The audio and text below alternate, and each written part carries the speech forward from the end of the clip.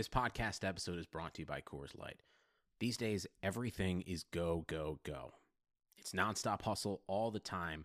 Work, friends, family expect you to be on 24/7. Well, sometimes you just need to reach for a Coors Light because it's made to chill. Coors Light is cold lagered, cold filtered, and cold packaged. It's as crisp and refreshing as the Colorado Rockies. It is literally made to chill. Coors Light is the one I choose when I need to unwind. So when you want to hit reset, reach for the beer that's made to chill. Get Coors Light in the new look delivered straight to your door with Drizzly or Instacart. Celebrate responsibly. Coors Brewing Company, Golden, Colorado. Matt Chernoff from 680 The Fans, Chuck and Chernoff Show here. And I want to say thanks for listening to today's episode of the Chase Thomas Podcast. You can find it on Apple, Spotify, and all your favorite podcast apps. Chase Thomas went to Parkview in North Georgia. He's a local Atlanta kid, and he won't let the Luka versus Trey thing go. He interned with us back in the day, and you'll always remember him.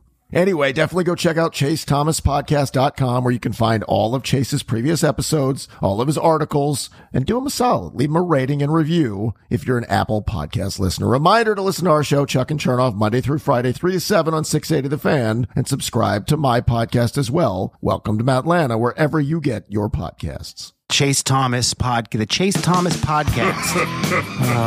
My nephew needs me to record. See, I already hate it. I hate it.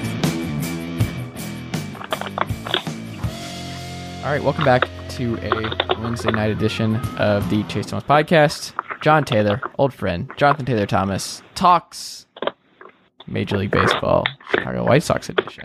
John, good evening. How are you? Pretty good. I like that we've just followed up one Chicago team with the other.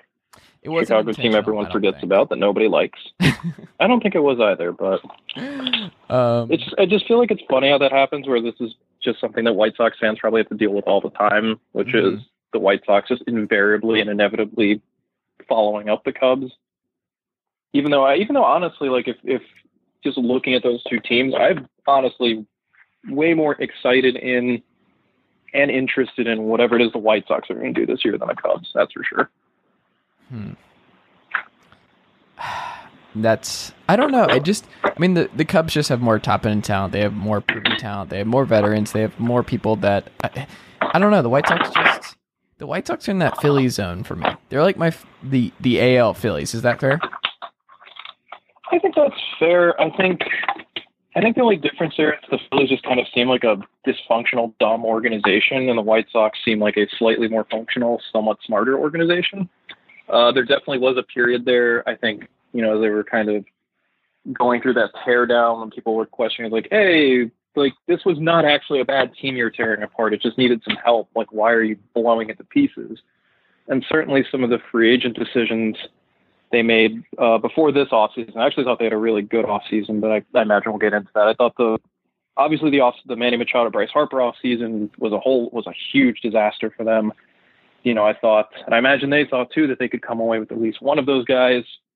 They didn't. And I think there's also an element of, they haven't really, they have the big prospects in their system. Obviously the Chris Sale trade played a big part in that. So did the Adam Eaton trade, but they haven't really drafted all that well recently. A couple of their first round picks have not particularly panned out. Some of that's injury. Some of that seems like development issues, but on the whole, I mean, they do seem to have turned things around. Like I said, they had what I consider to be a pretty good, if not great, off season. There's still, I think, if you look at that roster, they still to me feel like they're missing like that real home run like player.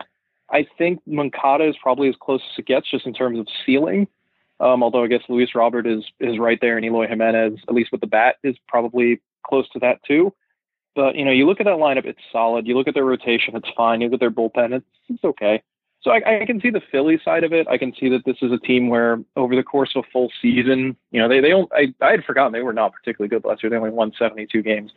I think you probably would have expected something in the range of, I think I would have put their floor, if assuming, they didn't have bad injury luck, at about 77 wins for a full season this year, with a chance of being kind of one of those like 82 to 85 win surprise wildcard contenders. I think that's still pretty much where they're at in terms of now this much shorter season.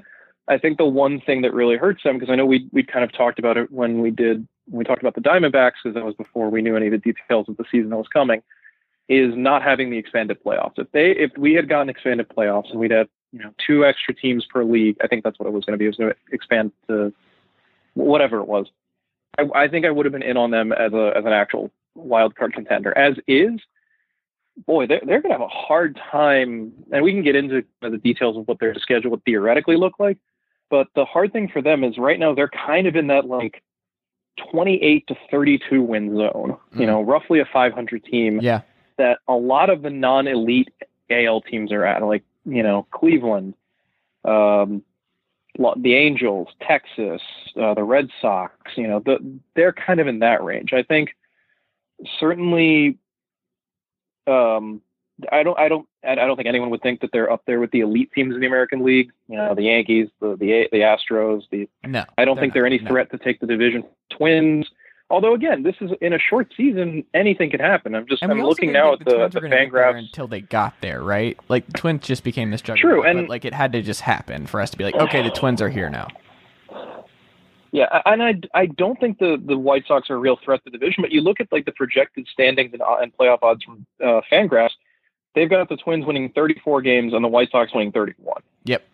That's not a huge gap, No. And I know I briefly mentioned the schedule.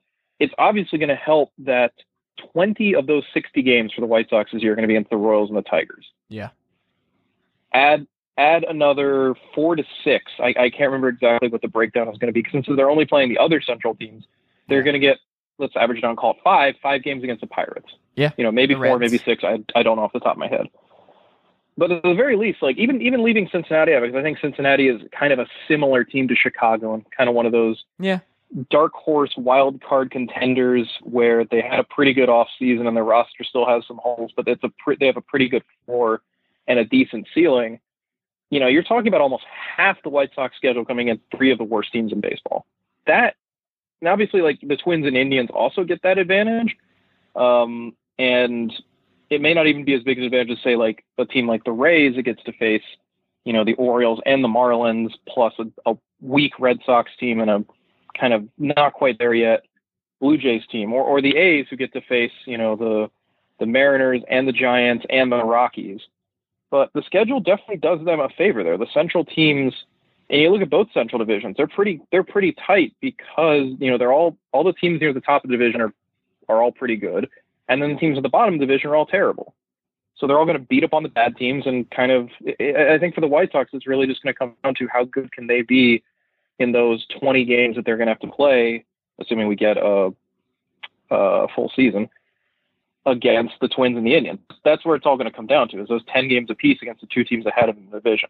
They come out ahead in those, you have a real contender. They don't do that, then I don't really think you see a playoff team on the South side. Yo Makata is how close to being a top 10 player in baseball? I think if there's one thing I think probably holding him back right now, it's probably his defense, which is not to say he's a bad defender, just that he's not a great one. I think some of that is he's just kind of moved all over the diamond, both as an amateur and as a professional. He hasn't really, I don't think, had time to kind of settle fully into one position. Last year was his first year playing third base, and he graded out pretty much like slightly negative by defensive runs saved. Granted, we're only talking about 1,100 innings at the position, so there's plenty of time for him to grow and learn. But he rate especially well at second base before that. But other than that, I mean, he's got the big thing you look at just in looking at his season last year is that his strikeout rate went way down, which is obviously like that's kind of the key thing you look at if you want to see like, oh, what how is this player going to perform? Like, is there a real kind of breakout potential? And granted, like, I want to say, obviously, the strikeout rate went down, but it went down from 33%, which is awful, to 27%, which is still not very good. He only walked in 7% of his plate appearances. And he had a batting average on balls in play of 400. So there's some stuff going on there that, he needs to keep bringing that strikeout rate down. He needs to walk more. Some of that balls in play luck won't be there as much, but the dude hits the ball hard. He really just has a ton of power. If he can find a way to make more contact and swing and miss less, then I think you're talking about a guy who reasonably, can get into that kind of top 50, top 75 conversation. Top 10, unless he becomes a better, he needs to basically get rid of the strikeouts. Yeah. Become a better defender at third base. And honestly, he needs to be stealing more bases. He only stole 10 bases last year, which, this is a dude when he was signed by the Red Sox where people were talking about, potential 30, 40 guy. Granted, I'm not sure if that's really accurate. The dude is built like a strong safety. Like, he is absurdly jacked. So I don't necessarily, by sprint speed, he's above average. He's in the 72nd percentile. He's not a Billy Hamilton type burner. But it's definitely the potential. It seems like it's definitely there for him to run more and to steal more. You look at his numbers really, but the hard hit rate, the exit velocity, the expected batting average, slugging, weighted on base average, barrel percentage, all really, really high. All stuff you love to see. It's really just the strikeouts. He strikes out too much. He swings and misses too much. He doesn't make enough contact. That needs to change. And some of that too is, he got better hitting breaking balls last year. Still needs to improve on that. Still needs to get better at that. But really, like, all the tools are there. Like, again, this is a guy when he, got signed out of Cuba, everyone was talking about as a 5-tool player, a future perennial all-star. And I think it's there. It's just a matter of, can he figure out the plate discipline aspect? And if he can, then yeah, we're talking about a guy where the sky is the limit. So that's a cliche out there. Are we sure he's lifting enough weights? That dude looks like he could tear a phone book in half. It's stupid how yoked he is. Like, it's always funny. It's like all the Cuban, not to say all the Cuban dudes, that's an unfair generalization, but so many of the Cuban dudes in baseball are just ripped. Like, they just look like they just spend 6 hours a day just lifting weights. Just girls. Yasiel Puig, just a huge dude. Aroldis Chapman looks like he does 1,000 push-ups a day or something. Yeah. Like, Jorge Soler built like a refrigerator. Like, Chapman, all these he doesn't dudes wear the uniform. Like, he looks smaller in a baseball uniform because it's really baggy. But there was that picture of him, and I think, was it in front of his new car or something recently? And it's like, oh no, this dude's built like Tio. Like, this guy just wears clothing that does not fit his figure. And that's the thing. Like, it's one of those things where if the NFL ever did, or any major college program ever did manage to find its way into Cuba for recruiting purposes, they would stumble upon a gold mine of linebackers, strong safeties, free safeties, and defensive ends. At least in terms of the athletes down there, because you look at the guys who play baseball, and they are all just insanely huge and strong.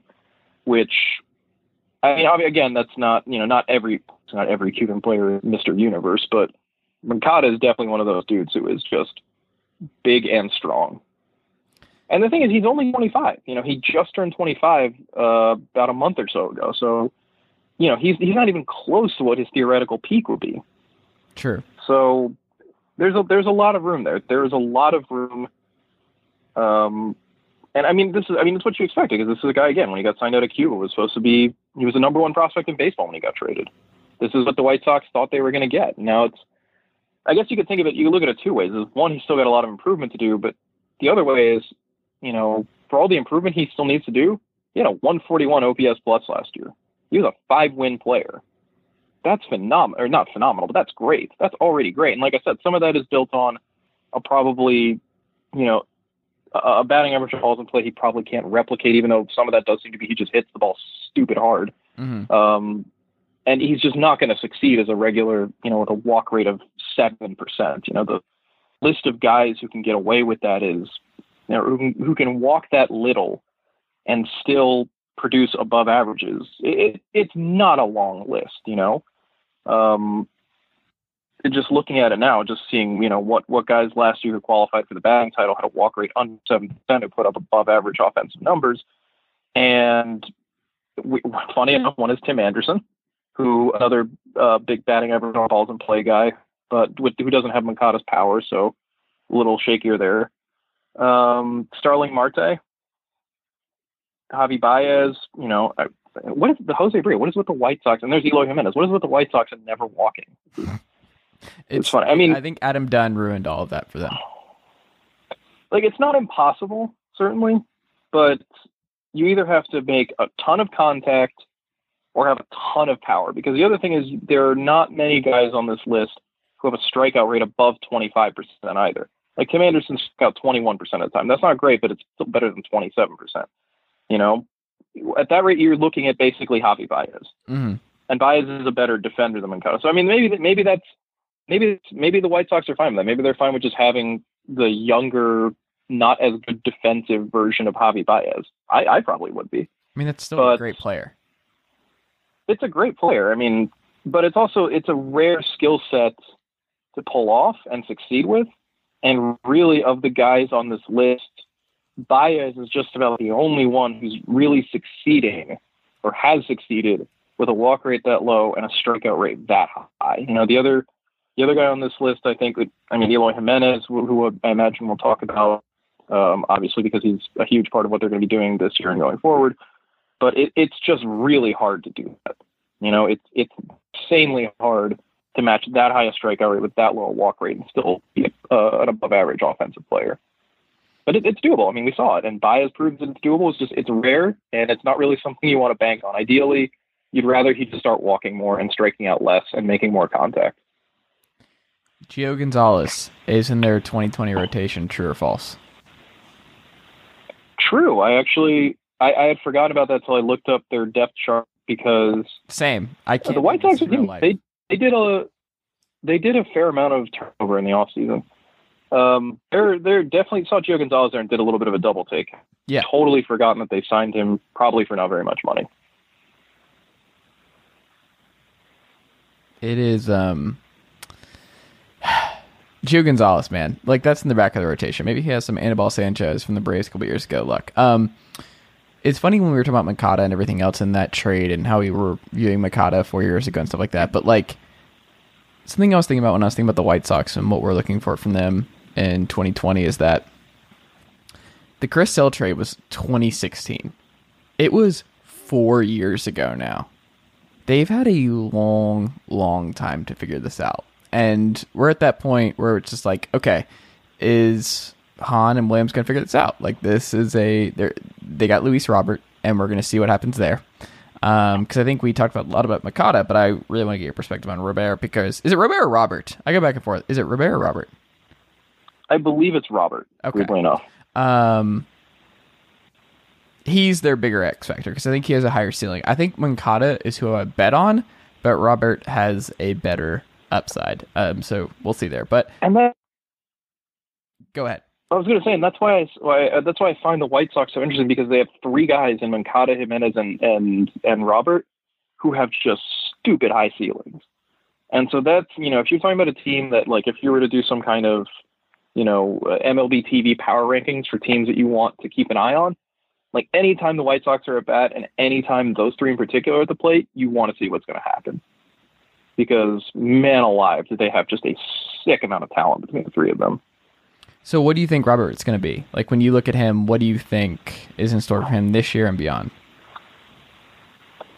It's hard to say because, you look at what he did in the minor leagues last year, and, he basically destroyed every level. He destroyed every level of the minor he's touched. It's a Vlad Guerrero type situation where it's just like there's no level of the minors that's been able to contain.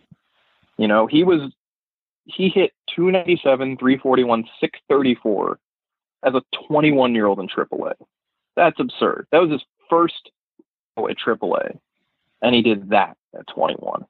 What you see when you look at his numbers is something similar to Moncada and to Jimenez, where it's a lot of strikeouts and not a lot of walks.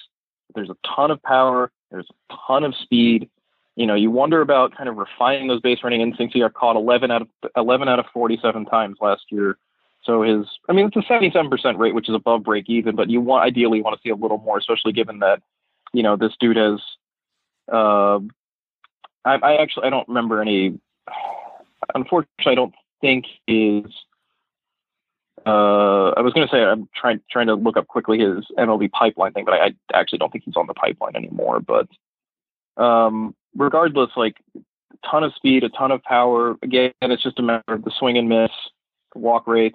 I think what might actually help him this year, since it's just a 60-game season, he's going to get the advantage of two things. One is that he's not going to have to deal with hitting the rookie wall the way a lot of other guys do, because he was going to be in the opening day lineup barring injury because of the big contract they gave him. So he was going to be out there, and I imagine he would have been the regular center fielder too, because there's no one else in that roster aside from Adam Engel or Lurie Garcia who should be playing that position. And it looks like Garcia is probably going to be the starting second baseman. So I can't imagine there's any reason to start Adam Engel over Luis Robert unless, I guess, injury. So regardless, he's not going to have to deal with the rookie wall or any basically any like midseason exhaustion or just winding down. And because it's only a 60-game season, and because I think obviously also coronavirus and the pandemic has impacted so much of kind of the preparation these guys get to do, there's, I think, less of a chance that opposing pitchers are going to, quote unquote, figure him out in a 60-game season than they would in 162. There is just less, there's going to be less of a book for him. Pitchers aren't going to have, that much more time to kind of figure out, what does he struggle with? What are his weak spots? And great that, major league teams are smart. They already know probably in advance what it is that Robert is good with or struggles with. But it's going to be, I think, easier for him to deal with not having to kind of make that big second adjustment, that I think a lot of rookies have to make, and probably every rookie has to make, once you kind of get past midseason. Once everyone in the league is kind of taking a look at you, once there is video of you, once pitchers have faced you and kind of know, okay, these are his tendencies, this is what he likes to do. So he's going to get the benefit of that, I think. The downside, obviously, is that in 60 games, that's not really a lot of time for him to just get any reps, which is going to maybe have an impact on him going forward. And certainly there's also the possibility that he has a terrible 60-game stretch, which is possible for everybody. That affects him going forward. But I think more likely than not, I think he's a guy who's going to have a good season because, like I said, he doesn't really have to deal with kind of the difficulties that most rookies have to deal with if they're going to play a full or close to a full season. And the nice thing for Robert too is that, in becoming the White Sox center fielder, the bar is really low for him. They got nothing out of that position last year. It was mostly Engel and Garcia, and they were both terrible hitters. So, and that's the thing about his scouting report, every scouting report says he's a good defender, if not with the potential to be a great defender. All he has to do is just be good defensively and be even just league average offensively. And he has already given the White Sox what would probably amount to being a 2 to 3 win boost just by doing that. Because man alive, did that team get nothing out of center field last year. Between Engel, who can't hit, and Garcia, who can't hit, and whoever else they kind of floated through that position, Jay, Ryan Cordell, just total replacement level nothing. So I think he's going to have a good year, or at least I think the kind of fates are in his favor. I think short season is probably in his favor, and probably in the favor of all rookies too, and just kind of giving them less time or less exposure for major league pitchers kind of to work off of. We got to talk about Giolito at some point on this podcast, and I'm going to read. Oh, Lucas Giolito, smart guy. Yeah, I think we should. We're going to talk White Sox. I'm not even close to where I want to be as a complete product, Giolito said recently. His numbers, he's 25, he's Makata's age. He doesn't see himself as like he's figured it out. He can get better. I don't know. His walk rate was down to 8.1% last year. Like he's good. He's striking people out, 11 strikeouts per 9. Like, what do you think Giolito can still be with this White Sox team? The funny thing is, what he did last year is pretty much what you would have hoped for. 220 strikeouts and 176 innings. Awesome. He was great. He was just flat out great. You look at his profile and, you try to see, okay, what can he do better? What could be better? And it's like, not that much, man. He had a walk rate below, he had a walk rate of just 8%, a strikeout rate of 32%. He's throwing 95 plus, he's averaging 94 miles an hour with his fastball. He has big swing and miss rates. He has, he throws a lot of strike, works in the strike zone but doesn't give up a lot of contact. You know, there's nothing where you look at him and go, oh, he got lucky last year. No, it was legit. It was all legit. And so I guess the question then becomes, okay, if it weren't lucky and it's legit, then what else is there kind of for him to build on? And you look and say, like, okay, he's giving up a little too much hard contact. You know, his secondary pitches are, curveball doesn't really throw that thing very much. You know, it's mostly fastball change with a little bit of a slider. You know, is there some refinement on those secondary pitches he can do? Possibly. I mean, the changeup and slider both have swing and miss rates above 40%. I'm not sure how much better he can get with those two things. You know, the curveball is really the only pitch that doesn't really work for him, and it's the one he throws by far the least. You know, could he get better? Sure. You know, there's nothing that says he can't. But at the time, you know, again, you look at his numbers, and you know, this is the thing that when you see him make that kind of leap, where you look at the numbers and go, okay, not only what changed, but also what changed a fluke. And it's just, you know, across the board, I just don't really see anything that suggests to me that any part of what he was doing was fluky.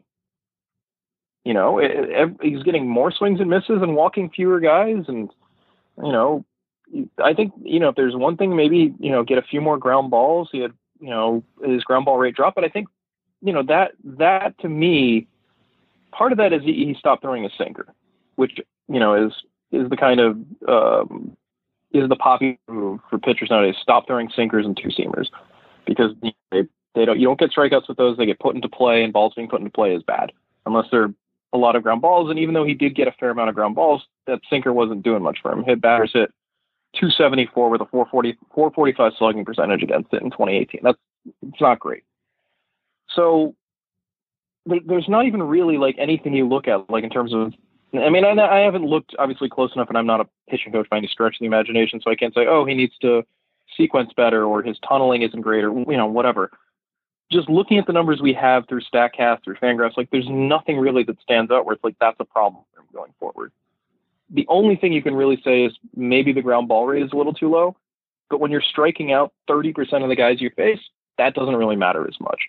So for me, Giolito is, based on what he did last year, I mean, obviously there'll be probably a little bit of regression just because, you know, it do be like that sometimes. But at the same time, like, he's this good. I mean, the dude was a number one prospect for a reason. Like, it's just that he finally, you know, the White Sox got him to ditch the sinker. They got him to, you know, get a little more movement on his changeup, which I think has been big, especially, you know, vertically, just get a little more drop on it. His four-seamer has a better vertical movement too. You know, there's just more going on there, I think, that just, and then that thing, like everything you read about Giolito is that he's one of those extremely thoughtful, stats-oriented guys who dives into all the numbers, dives into the research, is very big into, you know, he did I'm going to call it a brainalyzer, but it's not really a brainalyzer. He does neurological studies to kind of, so I think a lot of this for him seemed like it was, but Giolito has also done this, and I'm going to look this up because I want to get the exact thing he did. I'm going to find it. Hold on one moment. I wish I could remember who wrote it too. That's the part. He definitely, was this the Washington Post? He definitely kind of bought in, maybe, but he definitely bought into a lot of the driveline stuff. He did a lot of that work. So, I mean, that's the thing. Like, he's a guy who thinks very hard about this stuff and very clearly is big into pitch design, pitch sequencing, all of that stuff. So that's, if anything, I feel good about him being able to do this because it's a combination of the talent that's always been there. You know, just needed to be developed and refined, and, you know, there's some mechanical stuff that needed to be adjusted and whatnot. And ditching the sinker obviously is big. It's a marriage of that talent and the thought pattern behind it, and the, you know, being able to understand, how do I make this pitch do what I want? you know? And I think that's where he's at. I think he's figured out a way to make it work like that. Their second baseman, Nick Madrigal, first-round pick a couple years ago. First baseman, Andrew Vaughn. They're on their 60-man roster right now. Who are you more excited about, and who do you think? Like, we know the big three, but, like, between the two of them, they're kind of, like, forgotten first-round picks the last couple years for the White Sox. Are you excited at all about either of them? What could they do this year?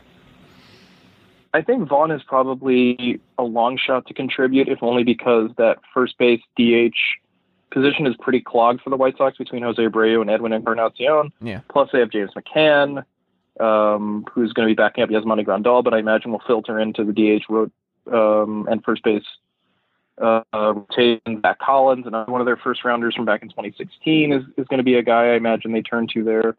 So I can't imagine Vaughn is going to have too much of an impact. I think more than anything, he is in the 60-man pool because he has not played a full minor league season yet and will not until next year at this rate.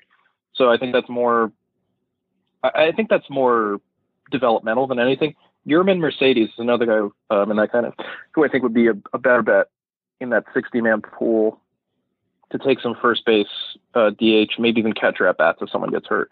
Madrigal, I think, is the one I'm more interested in because he has a much easier path to the majors. Because, like I said, right now the White Sox starting second baseman is Lurie Garcia, who can't hit. Like a perfectly fine option just to be at the bottom of the lineup, and because he's a decent defender, can play. But he's really better cast as a utility guy who can just kind of play all over the infield, play a little outfield. Can spot some guys as needed, a good pinch runner. You want Madrigal to have that job. And Madrigal, I think, is also interesting because he is a Jeff McNeil type and one of those high contact, never strikes out kind of guys that basically don't exist in baseball anymore. It's really like, and it's always the same. It's always like the semi-wiry infielder like Jeff McNeil or David Fletcher. Yeah, I mean, back in the day, but like nowadays, it's really like you look at the guys who have with the highest contact rates. Who was not Neil? I guess Neil Walker, maybe a little bit. I'm trying to think who else really qualifies for this. There's someone. Wasn't there another man? It's really like the guy who was literally great for the last couple of years. Oh, why am I blanking on? He was in the Nationals recently. Why am I losing? Not Matt Adams. Was it Matt? Who am I blanking on? Are you talking about Asdrubal Cabrera? No. Oh my God, this is gonna drive me nuts. Keep going. Oh, Howie Kendrick? This is driving me nuts. Well, regardless, like those high contact types who never really strike out, they're not like it's guys like David Fletcher, Kevin Newman, obviously Mookie Betts, Jose Ramirez. I mean, they're all-stars and MVPs in this list too, but I think Madrigal kind of fits more in that Jeff McNeil side of the equation because he doesn't really have the big power. He's not a guy who's going to hit a ton of home runs. I don't know. I can't spell his name. But I think he's definitely a very good shot to win the second. I don't know if the White Sox are going to treat this. I guess everyone's calling it summer camp, which is whatever. But I don't know if they're going to treat this period as an open competition, or whether it's going to be something like where it would have been like in spring training, where it's there's a chance for him to win a job outright. Or if he's just kind of there as a break in case of emergency if a guy like Garcia gets hurt. But I mean, if I'm Chicago, honestly, sink or swim with him. Throw him in there. I mean, the dude hit 331 at AAA last year, 341 at AA. Again, there's not a whole lot of power here. He's only 5'7", 165 pounds, or that's the listed height and weight on Baseball Reference. He's not a big guy. He has never hit more than 4 home runs in a season at any level of college or professional baseball. He's not going to hit for power, but he's going to hit for average. He's got a little bit of speed. He can steal some bases. He's not, and he doesn't strike out. You want to know how many? Here's the strikeout to walk ratio in the minors last year across 3 different levels: 16 strikeouts, 44 walks. Like 2018 was. I mean, 2018 he only played 43 games, but smiling down somewhere. 173 plate appearances in 2018 across 3 different levels. He struck out 5 times. Last year, those 16 strikeouts were in 532 plate appearances. He doesn't strike out. Granted, he doesn't walk either. And I think that's probably why he ends up more in the David Fletcher, Jeff McNeil's side of things, because those guys don't really take walks or strike out much either. They just make tons of contact. And I don't see why you wouldn't just throw him in the mix, or just throw him in the starter's role at second base, move Lurie Garcia back to that utility role, and just roll with it. I don't think this is a guy who's going to necessarily be overwhelmed by major league pitching, because he's shown an ability to make consistent contact everywhere, you know? And I don't really see what upside Garcia brings that Madrigal wouldn't cancel. I mean, if the idea is you don't want to, I mean, no, maybe this is a contract thing. You don't want to get his clock running too early, his service time clock running too early. Or maybe they're afraid that, you know, they'd rather have him just kind of take hacks at a lower level right now. But again, the guy went to AAA last year as a 21-year-old and hit 297. You know, oh, I'm sorry, that's wrong. He went to AAA last year at the age of 22 and hit 331. That doesn't sound like a guy who's going to have that hard a time adjusting to major league hitting. You know, if he's already capable of doing that against competition that's on average 5 years older than he is, and AAA, which is loaded with ex-major league pitchers, you know, I don't think the White Sox need to worry too much that he needs to develop more, and he's not going to develop in a 60-man pool anyway. You know, those guys are just going to be playing glorified intra-squad scrimmages for the entire summer. You know, there's not really I don't think this is a guy, again.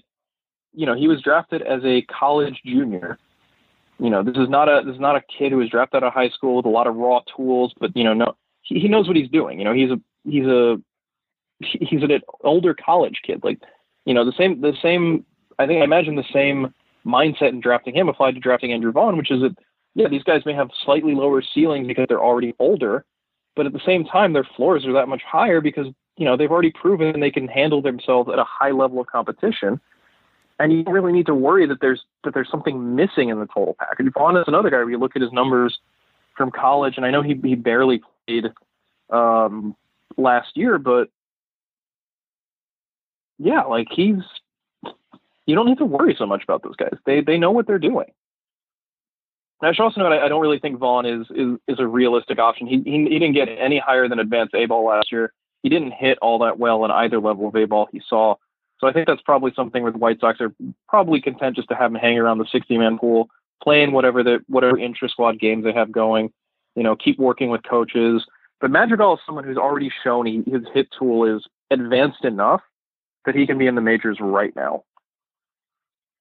So to me, it's like, okay, if that's the case, and again, when the only guy in your way is Lurie Garcia, I don't just give the job to Madrigal and just go from there.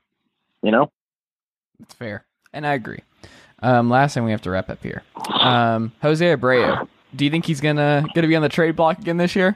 It's a tradition in Chicago that Jose. It's a tradition unlike any other.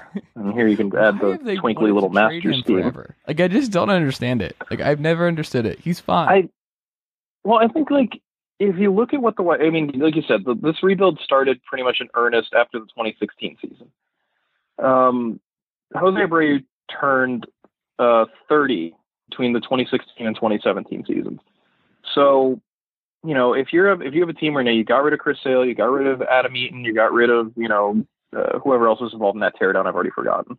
You know, why keep around a 30-year-old first baseman who's making 8 figures a year, you know, when you could maybe move him for prospects? That the White Sox haven't is honestly kind of strange. I don't know if they've just not find the right partner, or if it's been something where Abreu has just said, I want to stay here. I don't care if there's a rebuild. Like, I like being in Chicago. I don't know. I don't know what goes on in the White Sox front office at this point, but I mean, nothing else. Like, the funny thing is now he's got a good lineup around him, but he turned 33 in January. He's definitely going to be reaching the downside of his career, but you know, the White Sox still have him on the hook for this year plus 2 more years beyond that. So there's no real incentive to move him in terms of free agency coming up and not re-signing him or not being able to move him. I'm not entirely sure that he's a guy who's really going to be too much in demand unless someone gets hurt, if only because, you know, he's a pretty immobile first baseman who doesn't walk a lot, and his only real trait is power, but he's slow. He's not a very patient hitter. Last year he was only worth 2 wins above replacement. The year at 1.5. That's not really a guy you give up prospects for. And maybe the White Sox missed their win on that, but even if, regardless if they did or didn't, I don't really see him being, especially with the deadline being so close now to the start of the season, it really, I think, would take a season-ending injury for a contender to their first baseman, whoever that happens to be. And it's got to be a contender where for some reason because the other thing is first base is usually a pretty deep position for most teams. They usually have a guy floating around they can plug in there who can hit it decently. And I know maybe the universal DH changes some of that. Maybe there's an NL team that really finds itself, they don't really have a good option to plug in there. Maybe they come asking around. But again, because the trade deadline's happening so early in the season, I don't really think it would make sense for the White Sox to go, well, it's been 7 games, we might as well give up and trade Jose Abreu. Unless for some reason, I think if this would have been a normal season, they have Andrew Vaughn in the minors, he gets to AA, he's raking, Abreu's playing okay, but not great. They're kind of floating around at or below 500. They're not really in the playoff picture. Maybe if they get hot, then if it had been a regular season with those considerations, maybe they just go ahead and dump Abreu and just say, what we'll take what we can get. We need to for Andrew Vaughn because he's the future. We can live with Zach Collins or whoever else at that position for the time being, or we just call Vaughn up and get him going. But I think the shortness of the season, how close the trade deadline is to the start of the season, the fact that Abreu is not really going to be worth very much at this point on the trade market, I just don't see them moving him. I don't even really see him being available. Because I think the other thing is this: I imagine Rick Hahn feels like this team can contend.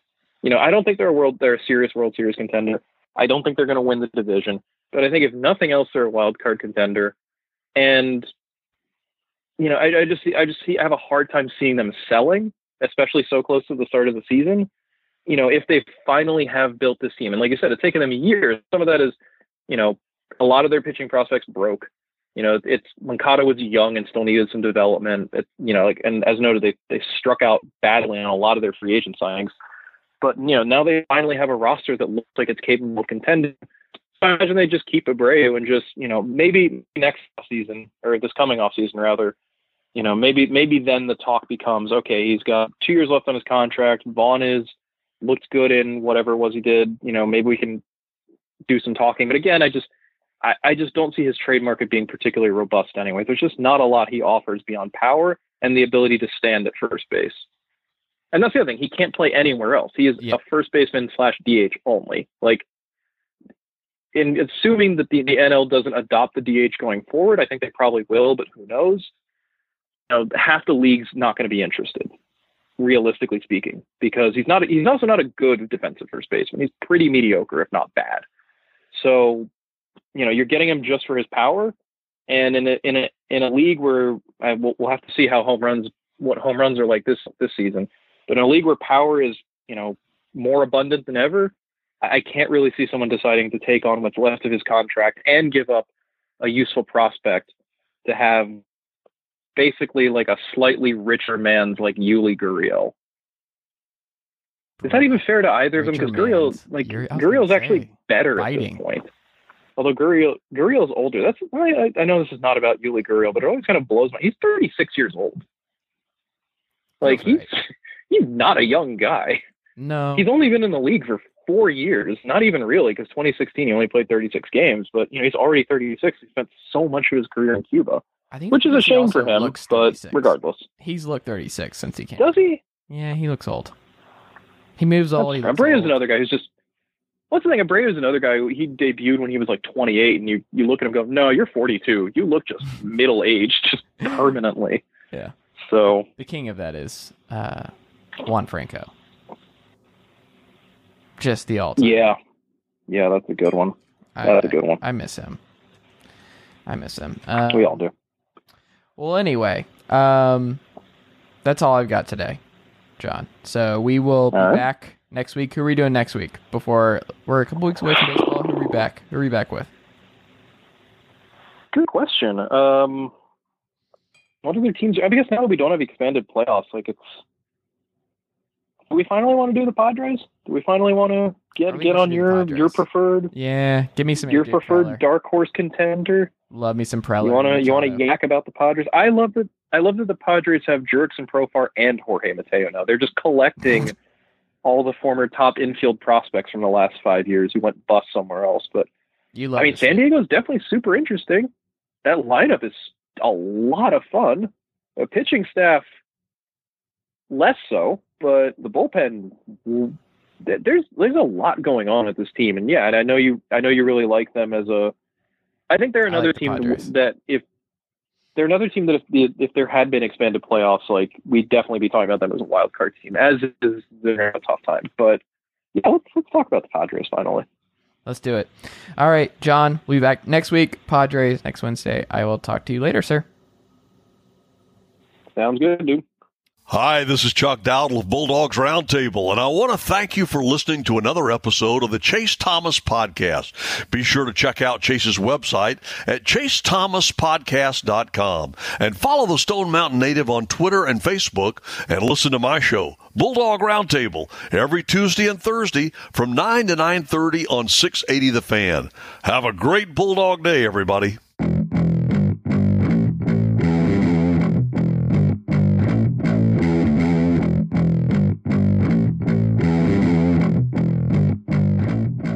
All right, we're back on the Chase Thomas Podcast. The first official Chase and Sully are fans, and soon to be alumni of the same school, University of Tennessee. That's right. Knoxville.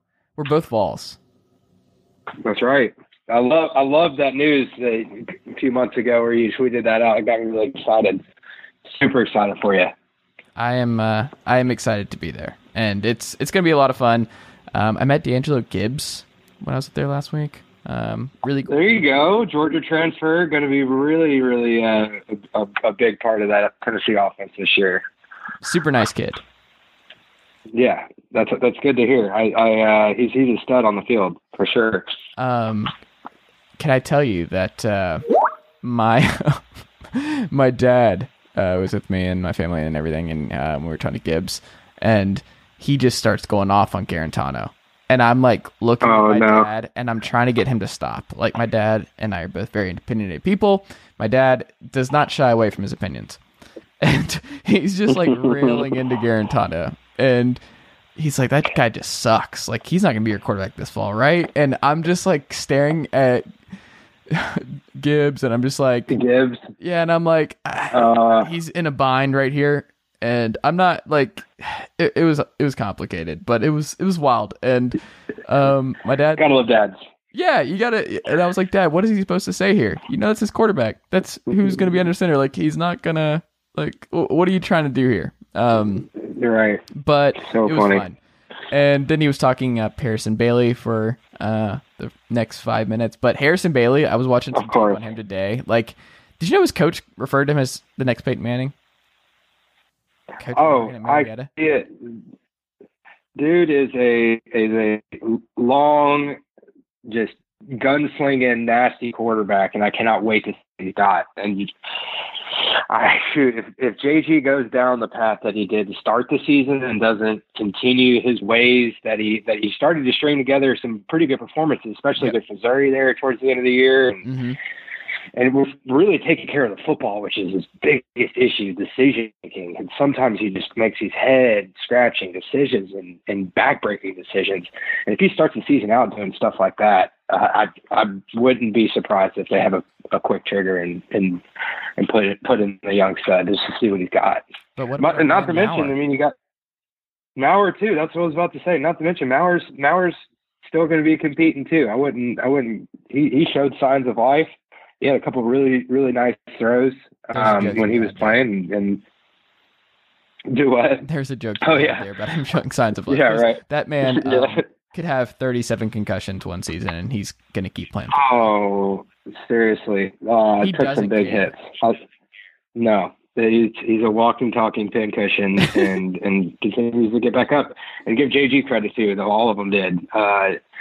But hey, whoever is taking snaps from under center, it's quite a 180. I haven't been this excited about a Tennessee offensive line in years.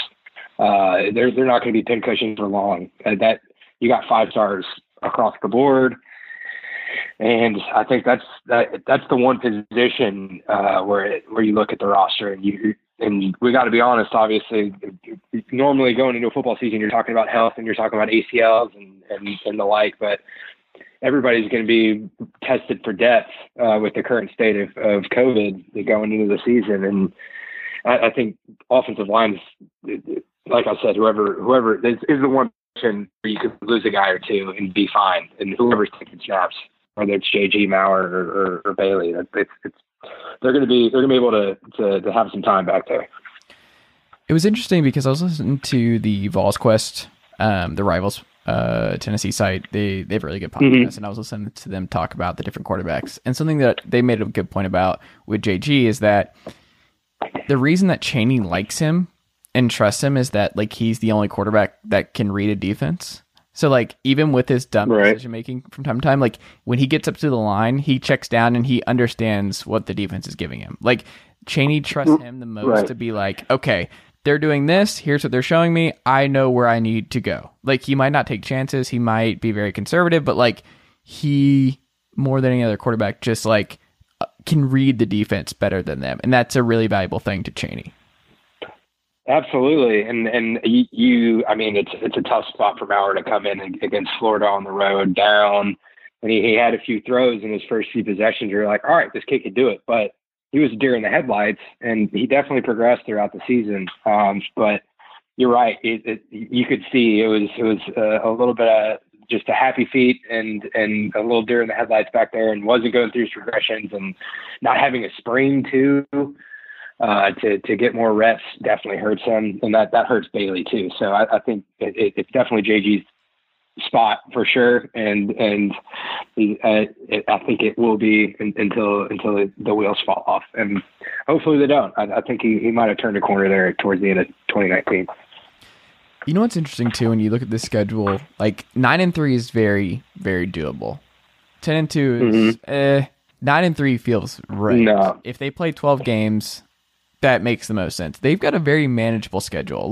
We'll know a lot after Oklahoma and Florida. Like if they split that, 1-1, they're going 9-3. If they don't, they go 0-2. Then it's like, then Jeremy Pruitt's in some hot water, because then you're looking at 8-4, and they won 8 games last year, and then you're like, ooh, like he has to split those. I think.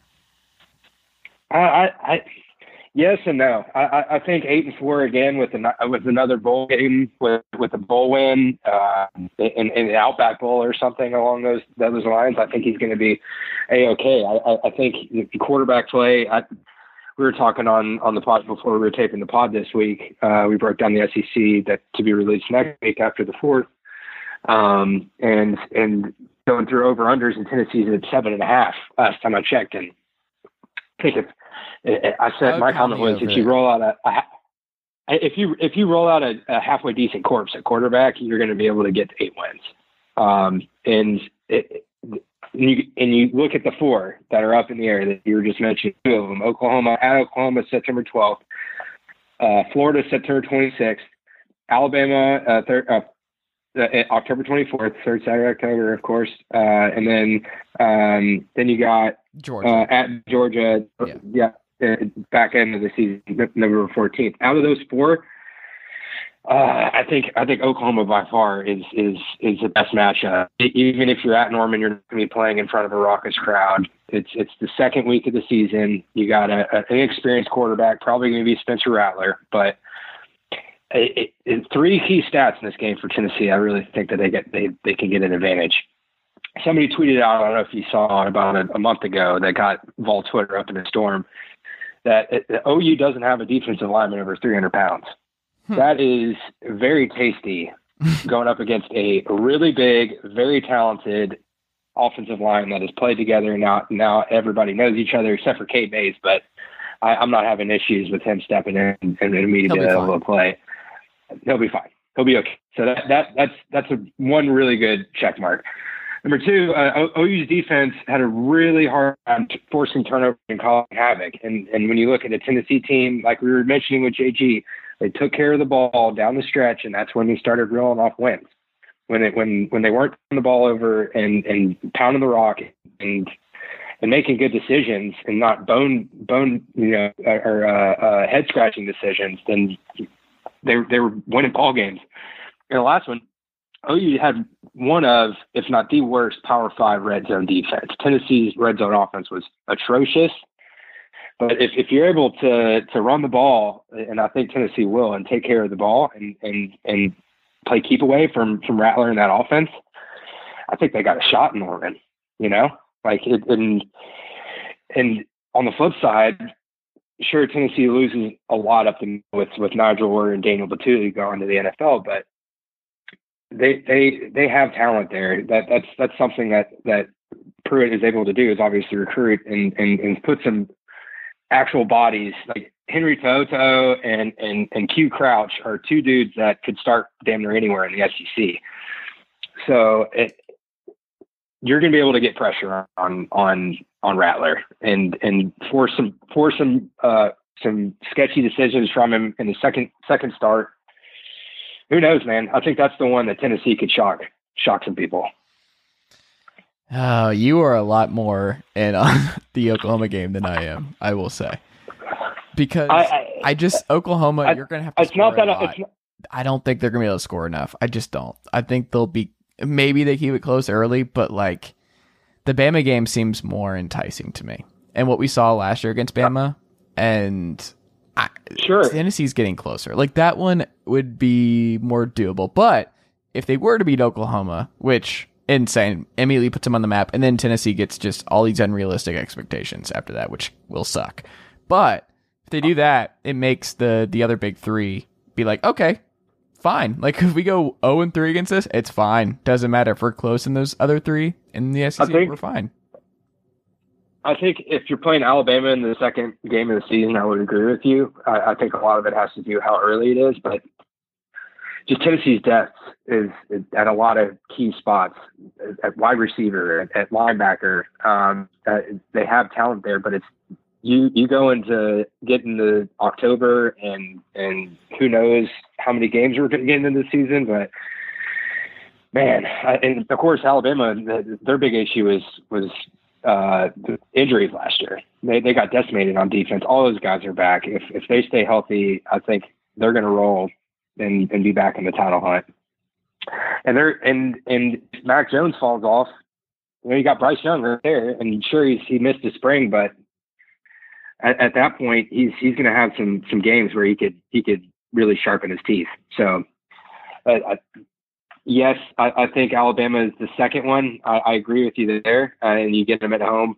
I wouldn't give Tennessee a chance against Florida. I think they're the best team in the East. Not a chance at home? No, I guess that's a little strong, but I like Florida this year. I think they're going to be they're going to be better in Georgia. They're going to win the East. I'm not a big fan of Newman either, so I think Georgia's your third team.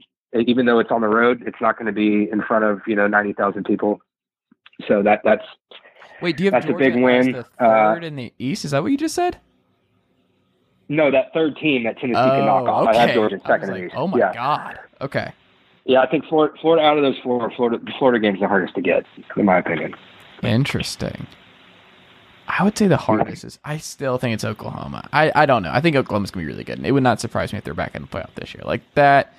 I think I'm more sure about anything than I just the Chaney offense. Yeah, I think they're good. I think they're good. Than Lincoln Riley and Spencer Rattler. I think Spencer Rattler's going to be a monster.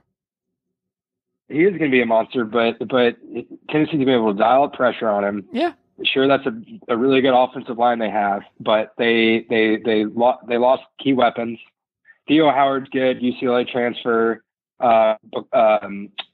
Rambo's good, but so Tennessee secondary is arguably one of the best in the SEC with Bryce Thompson, Alante Taylor, and Sean Chamber as a top 3 cornerback trio. That's nasty, So it's not going to be like Rattler's going to have all time, and he's going to have to throw into some tight windows. Man, I just like the matchups. I can't believe talent across the board. OU's man. I was not expecting you to go this route. Across the board, OU's a better team, but I'm just saying out of the 4, I think that's because when you get them week 2, I like it. Okay. I want to believe. I just, it's going to take me some time, and now I got to do some more thinking. Your biggest Jim Chaney question in 2020 is what? Biggest Jim Chaney question. How can he pull a rabbit out of a hat with Jared Garantano or an experienced quarterback? You know, I think he's going to have to continue to develop that guy without a spring. And because he's going to be able to, Tennessee, the one thing that Chaney's going to have in his toolbox that he knows he can rely on is the running game. That offensive line, like I said, is really good. Eric Gray is going to be a monster this year. Have guys in the backfield behind him too. I think the run game is going to be there to where he could adapt this offense to take a little bit of the weight off of the quarterback. And I think that's my biggest question is when somebody like in Alabama or in Georgia has a front seven that is going to be able to go toe to toe with that offensive line, what is he going to be able to do with that quarterback? Because you saw 2 years ago, I think the pre-Chaney, you saw a win at Auburn where JG just had some jump balls and they went out was out athletic on the outside, out athleting. I just made up a word, but they're between Callaway and between Callaway and Jennings, he threw some jump balls, and that was the offense to beat Auburn. And those guys are gone. They're not going to be able to throw some jump balls and some ducks and hope those guys can go make plays. So there's going to be more emphasis on the quarterback to make some tight throws, make smart decisions, and take that next step. And can he do it? That's literally the biggest question mark on this entire Tennessee team is can a quarterback emerge? And if they do, you're looking at 9 wins. What would be your guess? Like, what do you think actually happens? If you had to guess, do you think Garantano plays 12 games? Do you think they get Bailey in? Does Maurer just win the job? What would be your best guess for how the quarterback situation unfolds? If you had to guess today. Okay. If I'm guessing today and we play 12 games and everybody's healthy and you take COVID out of it, I think JG plays 12 games. I think he's okay. I don't think they want Bailey I think that offensive line. No, I don't think they do. I think they really, really want JG to go out there and take command of this position. And you want Bailey to be able to sit back, soak it all in. Red shirt, come in against Furman, Troy, and Vanderbilt. You know, you get 10 attempts and in those games and call it a day. You know, and that's all you really want from him. And I think if JG can stay healthy, I think he will continue to be good enough with this run game to stay in 12 games. I think so. That's just vision of what I saw there towards the end of the season. Plain and simple. What would Tennessee fans be okay with? What's the lowest they can go this year for Tennessee fans to be happy? Is it 8-4 in a bowl win? Is that the minimum? I would say 7-5 in a bowl win. 8-5 would be the minimum of seven wins. Like if you drop a Kentucky game and win the rest of them and win the bowl game, they're not going to be happy. But like still the key is how do you look in the games that you're kind of outgunned. You know, at Tennessee the job's always going to be Florida, Georgia, and Alabama. How do you look in those games? You know, if you're playing. If you repeat the Alabama game last year and give Florida and Georgia a closer game than what you did, I think Tennessee fans are happy. Yeah. We need to do something about Pruitt on primetime. Did you watch him on Dan Patrick this morning? I did not catch his appearance on Dan Patrick. I did see that he confirmed that there have been 0 players with COVID, so that's good. But I didn't see the rest of it. How'd he look? He's not. I would love to see him in a room with a recruit because him on Dan Patrick in interviews I see with him, like I don't know. There's not a lot of like happiness there. Not a lot of personability. I don't know. Like I think very. I think I think he just hates doing those. Yes, he does. Your classic Saban. He doesn't. No, I think Saban he loves hates, it. That's the misnomer. Is Saban actually loves that shit? Saban loves to be a dick. Yes. Yeah. But he also loves interviews. Like Saban's going to be on like game day after he retires. Like he's going to be in the media. Saban loves that. He just did the documentary with Belichick. Like they pretend they don't like it. They love it. Pruitt actually, I think, hates it. No, Pruitt hates it. I think Pruitt definitely hates it. I think he is. You talk to any of his players that have played for him, going past Tennessee, and go back to Alabama, Georgia, whatever, and they all love him. Like they would run through a wall for the guy, and that's.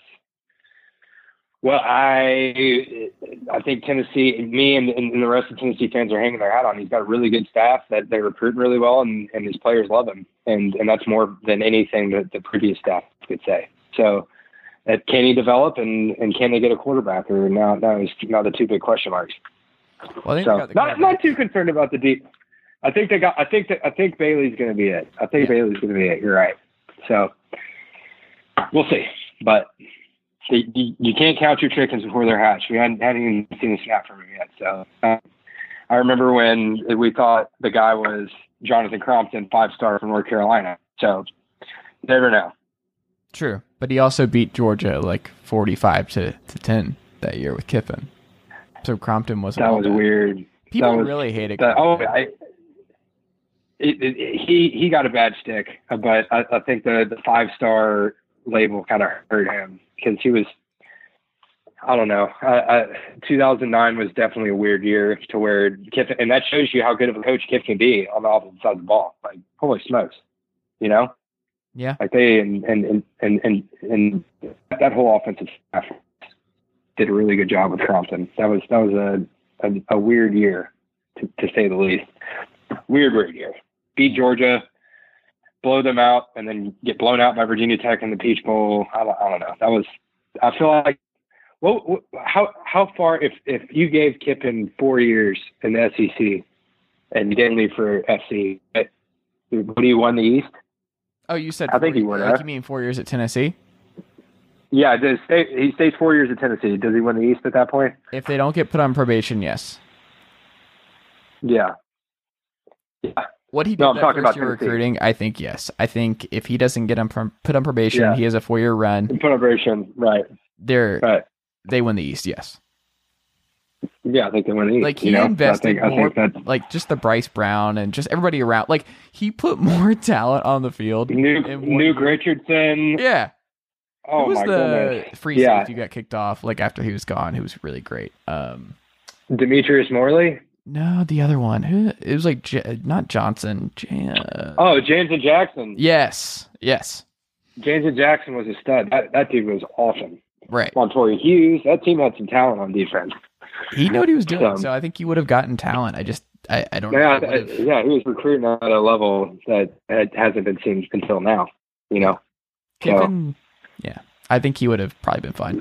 And people hate Kiffin, but like, I don't know. I don't think he would have left if it was for any other job than USC.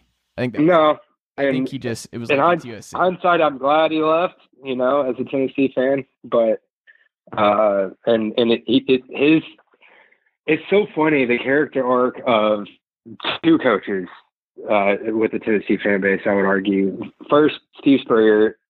Vols fans could not stand that guy, and rightfully so in the 90s with the torture he put Tennessee through, but and the jabs. But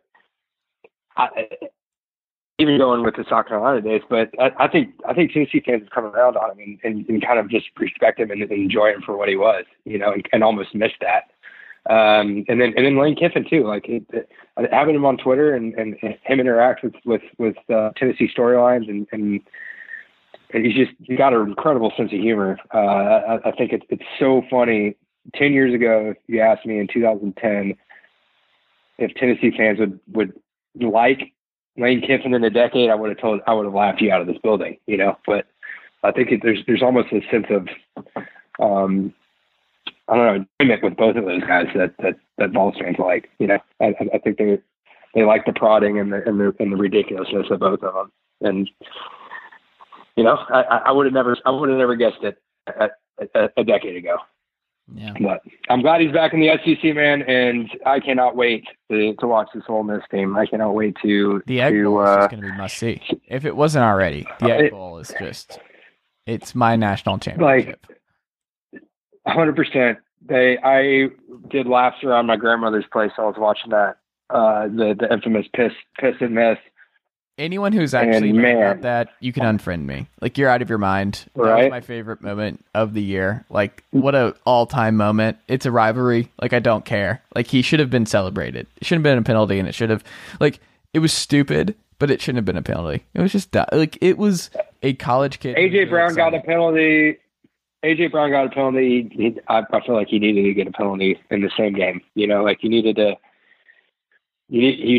keep a level playing field. I think you need to throw the flag, but just make the kick, man. Just make the kick. True. It's crazy. But it led to Leach and Kiffin, and for that we will forever be indebted. Yeah. What a great way to wrap up a Tennessee podcast. Lane Kiffin. I'm glad Vols fans can move on. We can escape Lane Kiffin, but at least it's not Butch Jones.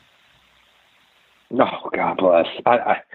I don't know when Tennessee's going to stop paying him, but it needs to be soon. Dude's still interning in Tuscaloosa. Come on. I wonder what his next job's going to be. He's going to get another job. He's going to get something. Oh, I think he's going to go to Central Michigan or Ohio or some random school up north and do just fine. And win a conference title once every 4 years, and they're going to be badass at Northern Illinois. Be a Husky legend. Yes, the guy can coach football, just not at the D1 or the Power 5 level. I think he could. He's a hell of a coach at Central Michigan, but the guy can recruit and pour snake venom or snake oil into recruiters and keep local guys home up in Cincinnati and win games there. But be gone. Be gone. All right, Sully. Well, this was great. I appreciate the time. We're Vols.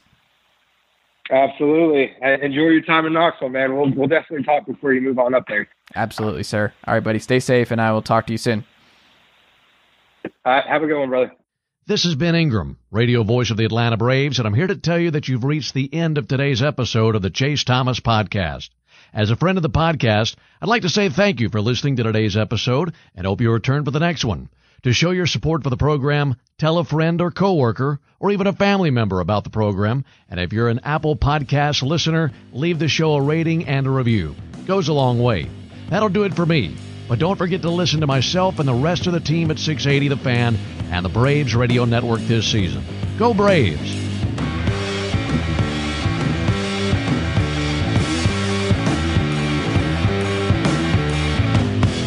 Nicely done, nephew. Chase Thomas Podcast. Hell yeah. Sugar Ray Leonard, Roberto Duran, Marvelous Marvin Hagler, and Thomas Hearns. Legends, whose four-way rivalry defined one of the greatest eras in boxing history. Relive their decade of dominance in the new Showtime sports documentary, The Kings, a 4-part series premiering Sunday, June 6th, only on Showtime.